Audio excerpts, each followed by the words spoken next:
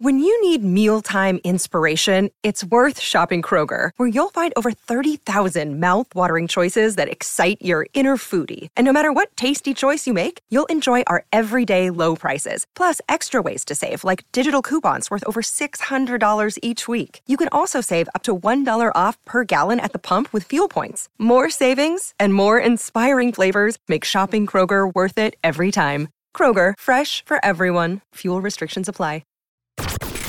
This is the Blood Red podcast from the Liverpool Echo, giving you the inside track on all the big talking points from Anfield.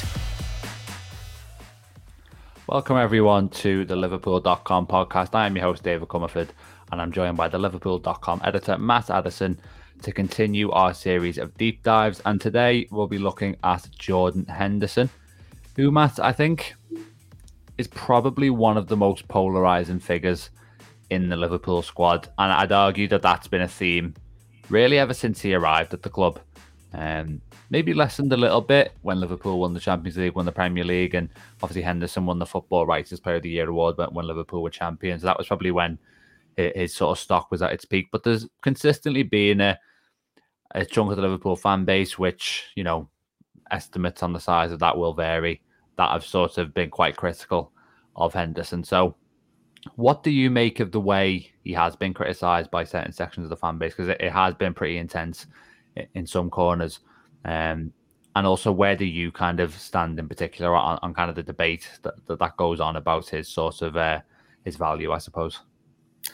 Yeah, I mean, there's a few different aspects to it, isn't there? I think, firstly, you've got to have that kind of player within the squad in terms of a leadership point of view, a character point of view. I think, for example, James Milner is going to be a huge loss in terms of that side of things. So I think in terms of that, it's never really been in doubt. I think there's always been a bit of a question mark over the Liverpool midfield in terms of, you know, on the pitch under Jurgen Klopp. Even when Liverpool have been at their peak, there's been questions of, well, they don't score goals, they're maybe not creative enough, they're a bit sort of industrial rather than kind of creative and flair players. I think Jordan sort of fits into that category. To be fair, I think a number of them do. I think, you know, as much as people have bemoaned the lack of Gini Wijnaldum, I think that was always something that he was kind of talked about as a functional player, not when he first came in, but obviously the performances that he put in. So I think you've got to assess, as we have done during this sort of series of podcasts, you've got to assess the Liverpool midfielders in the context of what they are there to do and their function. And I think Jordan Henderson, probably up to this season, has been more than capable of doing that. We're going to come on to talk about sort of physically the levels that he's at and that sort of thing. I think, you know, he's more than good enough to have been in this Liverpool team for a number of years. I think this season we saw him relied on too much. I think the plan probably would have been for him to play less, but injuries and all the rest of it for the rest of the midfield options that Liverpool had or didn't have at that moment was a bit of an issue, I think, in terms of him being overplayed. So how do you assess him? I think, you know, of course, there have been better midfielders in Liverpool's history, but also there's probably not that many of them that you can kind of say are absolute, you know, levels above him. I think he's a really solid performer. I think he's a huge, you know, important part of the squad. I think he's got a big role to play moving forwards. But I think it would have been better this season and possibly the season before as well in terms of the volume of minutes that he played. It probably would have been the plan and the idea for that to kind of be reduced. And I think that's one of the biggest things in terms of not having signed a midfielder. You know, in the last couple of summers, it's kind of been not necessarily the lack of those players. It's more been the knock-on for the other players. They've had to play more. They've then got more injuries. I think if you've got, you know, a peak Jordan Henderson that maybe plays half the number of minutes, but plays those minutes to a higher standard, I think maybe then the perception of him is a little bit different. So I certainly rate him a lot more favourably than a lot of people seem to. But at the same time, I think for the next season, you want to see less of him ultimately because better players, younger players, fitter players have come in to take his place. Yeah, I think that's a very balanced assessment. I mean, me personally, I was, you know, I had a huge admiration for Henderson in those sort of 18, 19 and 19, 20 seasons, like a lot of fans did, just because, you know, obviously he was excellent on the pitch as well, but really just kind of, you know, embodied in a way the mentality of that group as well. which was obviously incredible. And huge respect for that. And I mean, in terms of what I mean about kind of the polarization aspect, you'll have a lot of fans who sort of say Henderson's the only captain for Liverpool who's lifted the Premier League, who's lifted the Champions League as well. But then I think it's one of them, reminds me of Mount at Chelsea a little bit. A lot of match-going fans very supportive of him. There was a banner that's been unveiled in support of him a couple of times in the stadium. But sort of online, there's a lot of... and I'm not pronouncing a judgment either way in terms of which sort of take is more valid. But online, there is a lot of kind of hostility, I suppose. I mean, there was a poll by the Anfield Talk, which is quite a popular sort of Twitter account for Liverpool fans. 34,000 supporters voted, and only 34% said Liverpool should keep Jordan Henderson for next season, which obviously means 2/3, give or take, said that they would sell. Again, though, that was at the end of January. That one, so obviously Liverpool kind of a bit more in the doldrums than they are now. But yeah, I tend to agree with you, Matt, in the sense that the time sort of may be coming for Henderson a little bit to sort of drop out of that starting lineup. And you touched on it there in terms of the physicality side of things and where Henderson's at athletically, because watching him this season, he's just looked like he doesn't necessarily have the legs to sort of thrive in a Jurgen Klopp setup anymore, to the naked eye. So I thought it was interesting. I saw a stat from StatsBomb this week, kind of just rounding up the Premier League season as a whole. And one of the things that jumped out to me was Henderson is sort of, I think he's 7th in the Premier League across the season for possession adjusted pressures, which is basically a complex way of saying he pressed a lot relative to the amount that the opposition had the ball. And he's on the list with the players like Mount, who's obviously renowned for that, Conor Gallagher too, a couple of Liverpool players on there in Elliott and Gakpo as well. Elliott obviously being at the opposite end of his Liverpool career. So I suppose you could look at that and say, I know he is still getting through a lot of work, an awful lot of running. We don't really have sort of distance covered numbers kind of freely available. But I mean, that on its own would sort of suggest that he is sort of still doing all right physically. I mean, how do you see that, Matt? Do you view Henderson as a player who is in decline? And if you do, sort of how extensive is his decline at this stage of his career? I think those numbers are interesting, and I think we know off the ball, his intelligence in his pressing, his ability to kind of lead that. I don't think really is the issue. I do think his body naturally is declining at this point in his career. He's not able to maybe do that as intensely, and certainly won't be in future. It is going to drop off. It's hard to predict how much it is. I think that the bigger deficiencies for me more are on the ball. I think in the position that he's in within this new system, I think it's kind of exposed a little bit. I think teams know that if Salah or Trent has the ball in those sorts of areas, you've got to press them and close them down. Whereas if Henderson's there, you may be a little bit happier for them to keep hold of it. I think it might be the case that he becomes sort of more of a number 6 moving forwards and gives you an extra option there, particularly when you think of the players that Liverpool are looking at. I just think, for me, obviously, the physical side of it is certainly an aspect. But for me, the more obvious thing, I think, even before the change of system, but certainly now that we've seen that the position that he's occupying needs to be someone who can be a bit more creative, can score goals. I don't think, you'd struggle to think next season that Jordan Henderson scores 5 goals, for example. Whereas I think if you plugged in Alexis McAllister or Mason Mount, I think would have been perfect and is hopefully still an option for Liverpool. But it looks like Manchester United might be the favourites for him. I think if you put in a player like that, you can maybe get similar sort of pressing stats and off the ball numbers, but you can add in with that a bit more of an attacking threat. And I think, whether that's someone that stays inside and breaks into the box, whether it's someone who goes outside of Salah when Salah moves inside, whichever way, maybe they can do both. I just think there's an improvement, I think, to make in the final third in those positions, because, he's never been a player that has been particularly sort of creative or number 10 type player. He's kind of always been a little bit more conservative, and that's fine, within the sort of system that Liverpool used to have. But if they are going to make this a little bit more of an attacking player, I think there's got to be an improvement in the output. And, maybe a few years ago, Jordan Henderson could have changed and could have adapted his game. I think it's probably a little bit late in the day for that. I think he is what he is now. I don't think you can maybe teach that at this point in time. So I think that, for me, is the real obvious upgrade. When you look at the midfield, you look at the other options, I think you can maybe have a chat about Curtis Jones. I think he will have a big part to play next season. But, will Liverpool bring someone in to challenge his position on the left-hand side? Probably yes. Hopefully yes. But I think for me, with Henderson, I think, McAllister, whoever else comes in, I think that's the most obvious upgrade that you can make, just because of, obviously the age of the player, but also, as I say, the kind of goal threat that you get from Jordan Henderson just isn't particularly there. And I don't think it's necessarily fair to expect that to come from him either.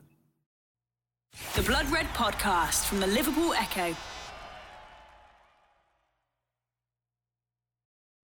Yeah, it's one of them. You wouldn't necessarily criticise him for it. It's just not his strengths, not his skill set. Obviously, Klopp had to sort of work with the players that he had available last year when he did change the system. Just in terms of the physical point, and we'll revisit the new system and the tactics of that in a second. I think one thing that it did sort of show up in terms of, when the opposition has the ball and Liverpool are pressing, maybe Henderson is kind of hunting the ball in those sort of early phases. But it felt like a lot of the time, we talk about this issue of Liverpool's midfield getting bypassed too easily. It felt like a lot of the time Henderson was sort of left kind of in players' dust a little bit. And people have said that in Liverpool's prime, Henderson was sort of really effective at covering for Alexander-Arnold, but we very rarely saw that. And really, maybe you can go back further than last season in terms of how much he sort of carried out that role effectively. So again, it was a role, I suppose, that relied a lot on Henderson's athleticism in terms of being able to get up there, support the attack, but also to sort of cover for Alexander-Arnold, who obviously had a huge amount of attack and license. So I do wonder if that's sort of a factor with it too. But on the new system side of things, obviously we've seen this move Trent in this hybrid role now, basically a double pivot when Liverpool have the ball. And as a result of that, the right side at number 8 has basically become an attacker midfielder, obviously still with defensive responsibilities. And that change of role is reflected in Henderson's numbers. So if you look at his touches in the final third per 90 minutes before the game against Arsenal, where Liverpool first used this new system, it was 17.7 per 90. And then in the games after that, so from Arsenal until the end of the season, it went up to 31.7 per 90, which is obviously a huge increase, really. However, as you sort of alluded to there, Matt, the end product from Henderson has been limited in terms of those goal contributions. He hasn't scored any goals in that role, and he's only managed 1 assist across 10 games in that new system. It feels like there is a lot of potential there, and Henderson really is just kind of ill-equipped, as we've touched on briefly already, to get the most of it. So do you think it's a case of everyone at the club knows that a specialist kind of attacking midfielder is needed for that role? And we'll come on in a second, I suppose, to what that would mean for Henderson too, in terms of where he might figure. Yeah, I think so. I think we've looked at all of the players that Liverpool have looked at. We know that obviously at the time of recording, they're very close to getting that deal with Alexis McAllister confirmed. They've definitely looked at Mason Mount. We know that for sure. There's others as well that kind of fit into that more attacking profile. I think you can even look at, further back, you think of Elliott and Carvalho and all sorts of players that they've bought that you think not quite sure where they fit in, and suddenly it looks a little bit more likely that they can slot into these positions. I think that's the way that I would look at it. I think that the role has just evolved and has changed into something that he can't necessarily offer, but others, as you say, could possibly do that. I think, you look at the number of goals that Liverpool need to get next season. We know what Mohamed Salah can bring to the table, but I don't think we're quite sure of some of the other attackers. I think Luis Diaz is an excellent footballer, but is he going to get you the same volume of goals as Sadio Mane, for example? Possibly, but we've not seen that yet for a couple of different reasons, not least the fact that he missed a lot of last season through injury. Cody Gakpo, I think, has got goals in him, certainly. 20 goals, 20 assists for both of his clubs last season. Clearly can get that output, and we have seen that a little bit, but he's not quite, exploded in terms of the goal scoring and the creating for Liverpool just yet. Darwin Núñez is a bit of an unknown, and Diogo Jota, as good as he is, did go a year without scoring a goal, again, partially through injuries, partially through a bit of a lack of form. So I think there's a bit of a question mark. Liverpool have got quality options. They've got, a good number of options in the attack, but it's no bad thing, I think, to be starting to spread those goals into the midfield as well as the next sort of evolution of the team. Curtis Jones, I wouldn't put it past him to get 10 goals, 10 assists next season. I don't think that's unrealistic if he does stay injury free. And then, like we've said, the obvious other place for those goals to come from is the right-sided attacking player. McAllister, obviously some of the goals were penalties, but I think he's got into double figures, didn't he, for goals for Brighton last season. You just think, that there's an obvious upgrade there. Henderson's not going to do that. Somebody else might, and that might be the difference ultimately if you've not got quite as many goals as what you did when Mane, Firmino and Salah were at the peak. Even Firmino, I think, had a 28-goal season, didn't he, in one of those years. If you're going to get slightly less from those forwards, maybe you have to kind of cover that in other areas. And I think the obvious positions, really, I still think there's more to come, even from Trent. There's more to come from the centre-backs in terms of sort of set pieces and that sort of thing. But I think that right-sided attacking player is one where you can see basically no goals to 10 or 15 goals quite easily, and that could be a massive difference for Liverpool next season. Yeah, I think you make a great point on that one. I mean, the whole sort of scoring from midfield thing has been sort of lobbied really when Liverpool have had sticky bits of form and then kind of gone quiet. It's just, it sort of ebbs and flows a little bit like that.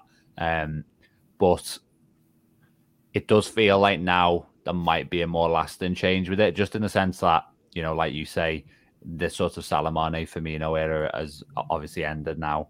We don't know sort of how prolific the forwards are going to be. Are they going to be sort of, because, like you say, with Salah, Mane and Firmino, they were sort of right up there top of the goal charts. Maybe, when you look at kind of Man City, even Arsenal, they sort of push towards double figures, the forwards, but obviously with the exception of Haaland, they don't necessarily kind of get right up there. And they're both teams who rely sort of quite heavily on goals from midfield. I mean, Xhaka got quite a few for Arsenal last season. Odegaard obviously got loads. And then at City, you've got kind of Gundogan and De Bruyne sort of filling that role. And maybe, we've already seen Liverpool kind of adopt a sort of inverted fullback sort of setup that those two teams have. Maybe as well, they'll sort of align with them in terms of that emphasis on goal scoring. And it certainly does feel like the sort of foundation is there now, finally, for Liverpool to, after so long where the midfielders have been given quite a conservative role, now maybe we could see a midfielder who is sort of a quite frequent goal scorer for the first time, really, since you'd say, Steven Gerrard left, and in terms of the numbers that they could hit. So it is quite a watershed moment in that sense, and maybe Henderson will be left behind by it a little bit. And on that, I think you mentioned it earlier, Matt, but a lot of talk about whether Henderson is now going to sort of drift back maybe towards that kind of backup number 6 role. A lot, it's been there in the background for a while. If you look at it this season, he played, and this is kind of games where he's played sort of enough minutes within the match to kind of nail down his position. There was 31 appearances as a centre midfielder, so number 8, and only 6 as a defensive midfielder. So it would be quite a significant change in terms of his profile within the squad. Do you see him as someone who can kind of step in and replace Fabinho in that double pivot when needed? Because the whole defensive midfield situation and what that specific department is going to look like is a little bit up in the air right now. Yeah, I mean, I wouldn't say that that's the only position he's going to play. I think I can definitely see a route to minutes in that position. As much as I've said that, they could quite easily upgrade it in terms of the goals and assists, there are moments in games where you need to shut a game down. If you've got a couple of goals up, you could bring him on for the last half an hour and replace that more attacking, creative player with him. There's loads of competitions to play. You could quite easily see him playing that role in the Europa League, and maybe he does get a couple of goals in there because Liverpool are playing teams that they don't necessarily have to play a first choice 11 to be able to go and win in those matches. So there are going to be minutes for him further up the pitch, but I just think in terms of the sort of squad position that Liverpool are in now, there's a few unknowns. I think Stefan Bajcetic is a little bit of an unknown in terms of quite where he's going to be. We'll get a decent idea, I think, in pre-season of what the plan is for him. We'll probably get a decent idea as well with Henderson in terms of where he's sort of positioned in matches, in friendlies that Liverpool play. But I think that's to kind of split it between sort of number 8 a little bit, but probably not too often from the start, more from the bench, and maybe as a 6 if the game is right, if the sort of position that Liverpool finds themselves in is right for that sort of thing. I think you can kind of see that, and it's almost, I've heard a few people say it's kind of like he becomes the new Milner type thing. I don't think it's quite that, because I can't necessarily see him playing at fullback all that often. Particularly with the skill set that Trent has got. I think there's a possibility that you could maybe play him there, but I don't think it would come naturally. You definitely won't be seeing him at left back for a season, for example. I think he's kind of James Milner-y in a few ways, but maybe not quite so versatile. But in the positions that he can play, I think there should be a bit of a spread of minutes. And I think for him, it's just a case of, I think his workload will reduce because Liverpool are getting more players in, and the younger lads are another year older and another year of experience under the belt. But there will be loads of minutes for him to get somewhere. It's just more a case of, is it half an hour off the bench rather than playing the first 60? I think we've seen quite a lot. He's one that started and been took off this season. Yeah. Maybe it's the other way around next season. The Blood Red Podcast from the Liverpool Echo. Yeah, and I think the Milner point's interesting. I mean, on the versatility side of things, I think Josh Williams wrote for our site that Henderson could maybe play that kind of inverted fullback role when Trent's not able to, which is an interesting shout. You just wonder as well if it is to be in that double pivot. You'd feel like he would maybe more have to be alongside Fabinho rather than Trent, just in terms of, is there enough kind of ball winning in there? Otherwise, because you do really need to have that sort of quite firm counterweight if you're going to play someone alongside Trent there, just because of the amount of freedom he still has, I think. So it's going to be interesting how that one works out. And yeah, the Milner role, I think, is significant as well in terms of, he has lost his vice captain now, and it's going to augment, I suppose, the importance of his leadership, not just in a game situation, but also kind of on the training ground day to day. And I think Milner's probably biggest value was in terms of setting that culture. So that probably makes Henderson even more important now that he's lost kind of his right-hand man, and he has to really kind of grow even further in that sense. And some people would sort of scoff at that, but, it is crucial in terms of the atmosphere within a squad, you'd have to say. So let's think, if you're saying he's sort of unlikely to start a lot of games in the attack and 8 role, maybe coming off the bench more in that, maybe splitting his minutes with sort of defensive midfield duties too. What kind of volume of football are we thinking next season? I mean, I think one interesting way of getting into this is, I mean, if we look at his minutes, so he's played over 2,500 last season, which ranked him second among the club's midfielders. Fabinho was first, a long way ahead on 3,500, which in itself says about maybe the over-reliance on him for the number 6 role. But Harvey Elliott wasn't too far behind Henderson, interestingly, on nearly 2,300.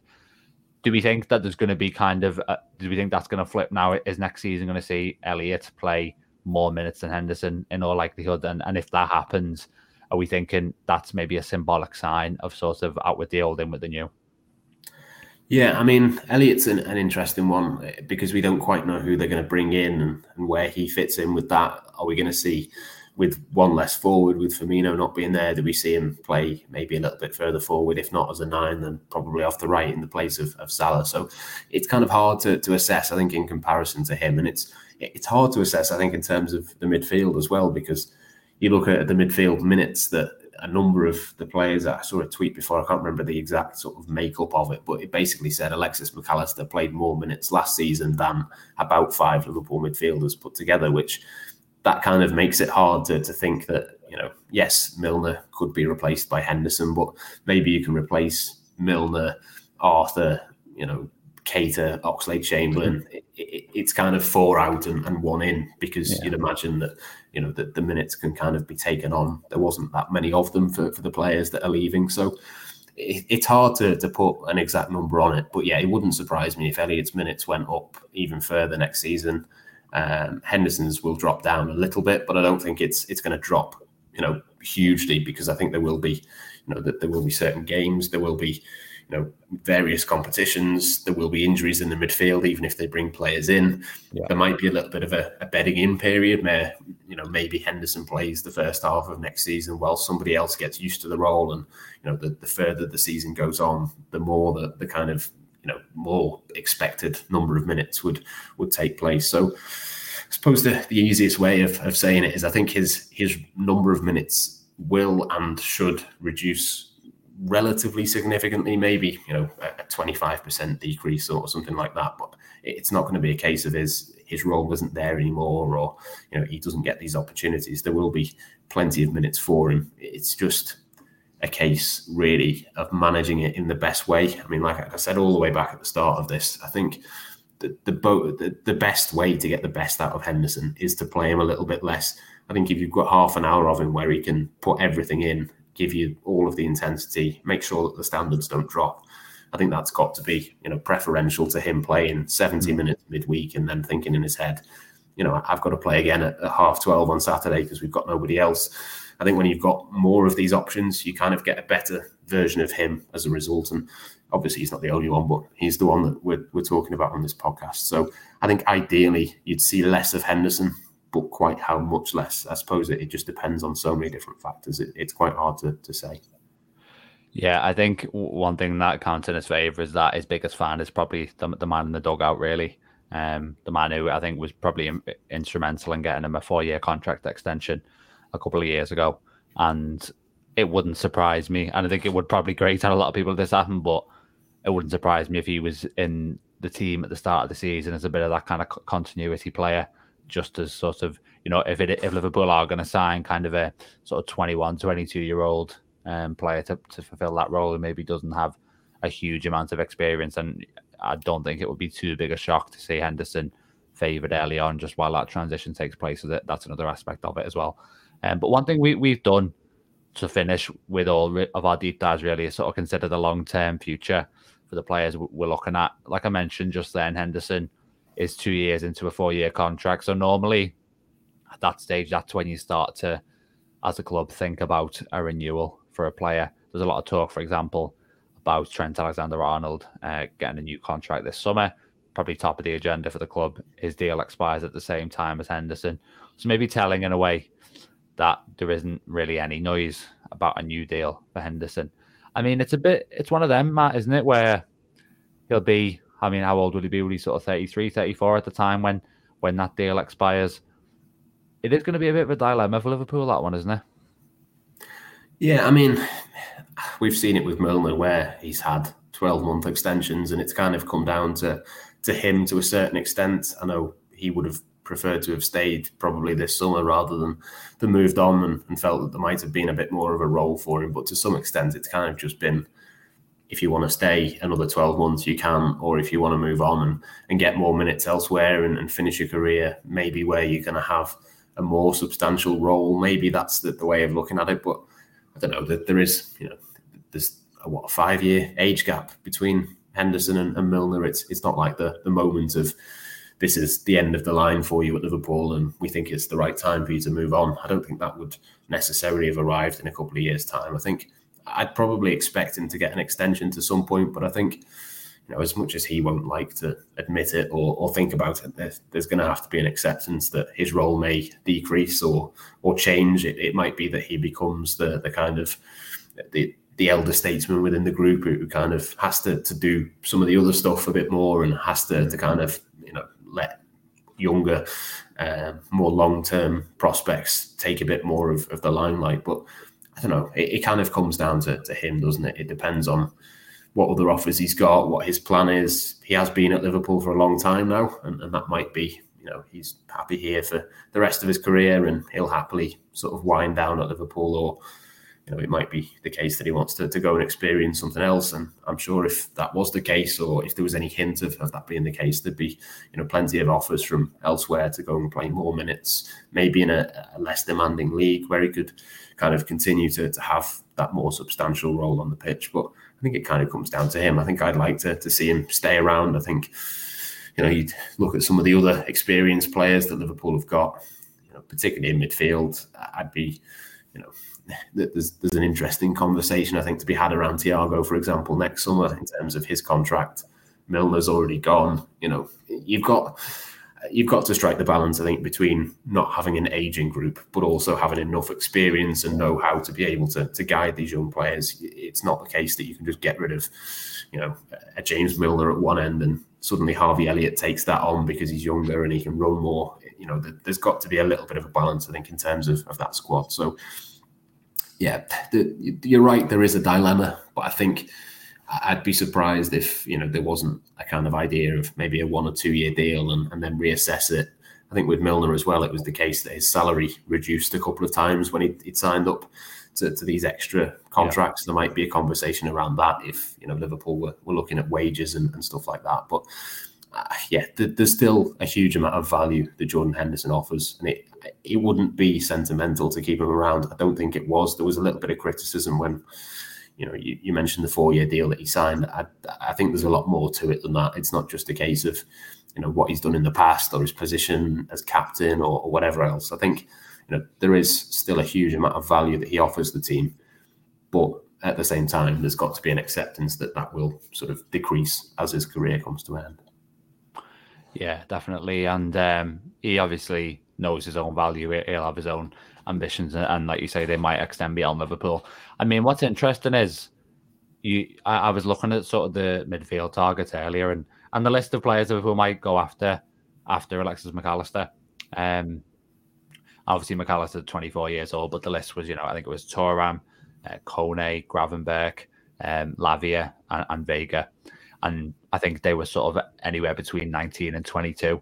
So you look at that group and you think if Liverpool sign 2 more midfielders and they come from that group, that's a young crop of midfielders coming in.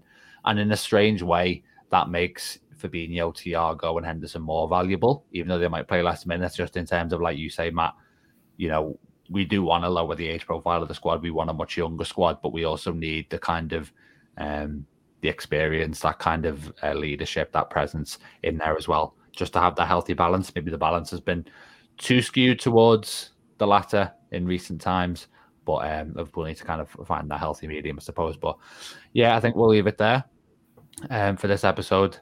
Thanks very much, Matt, for joining me. We'll be back next week with another podcast, so make sure to join us then. But yeah, we'll see you next time. You've been listening to the Blood Red podcast from the Liverpool Echo.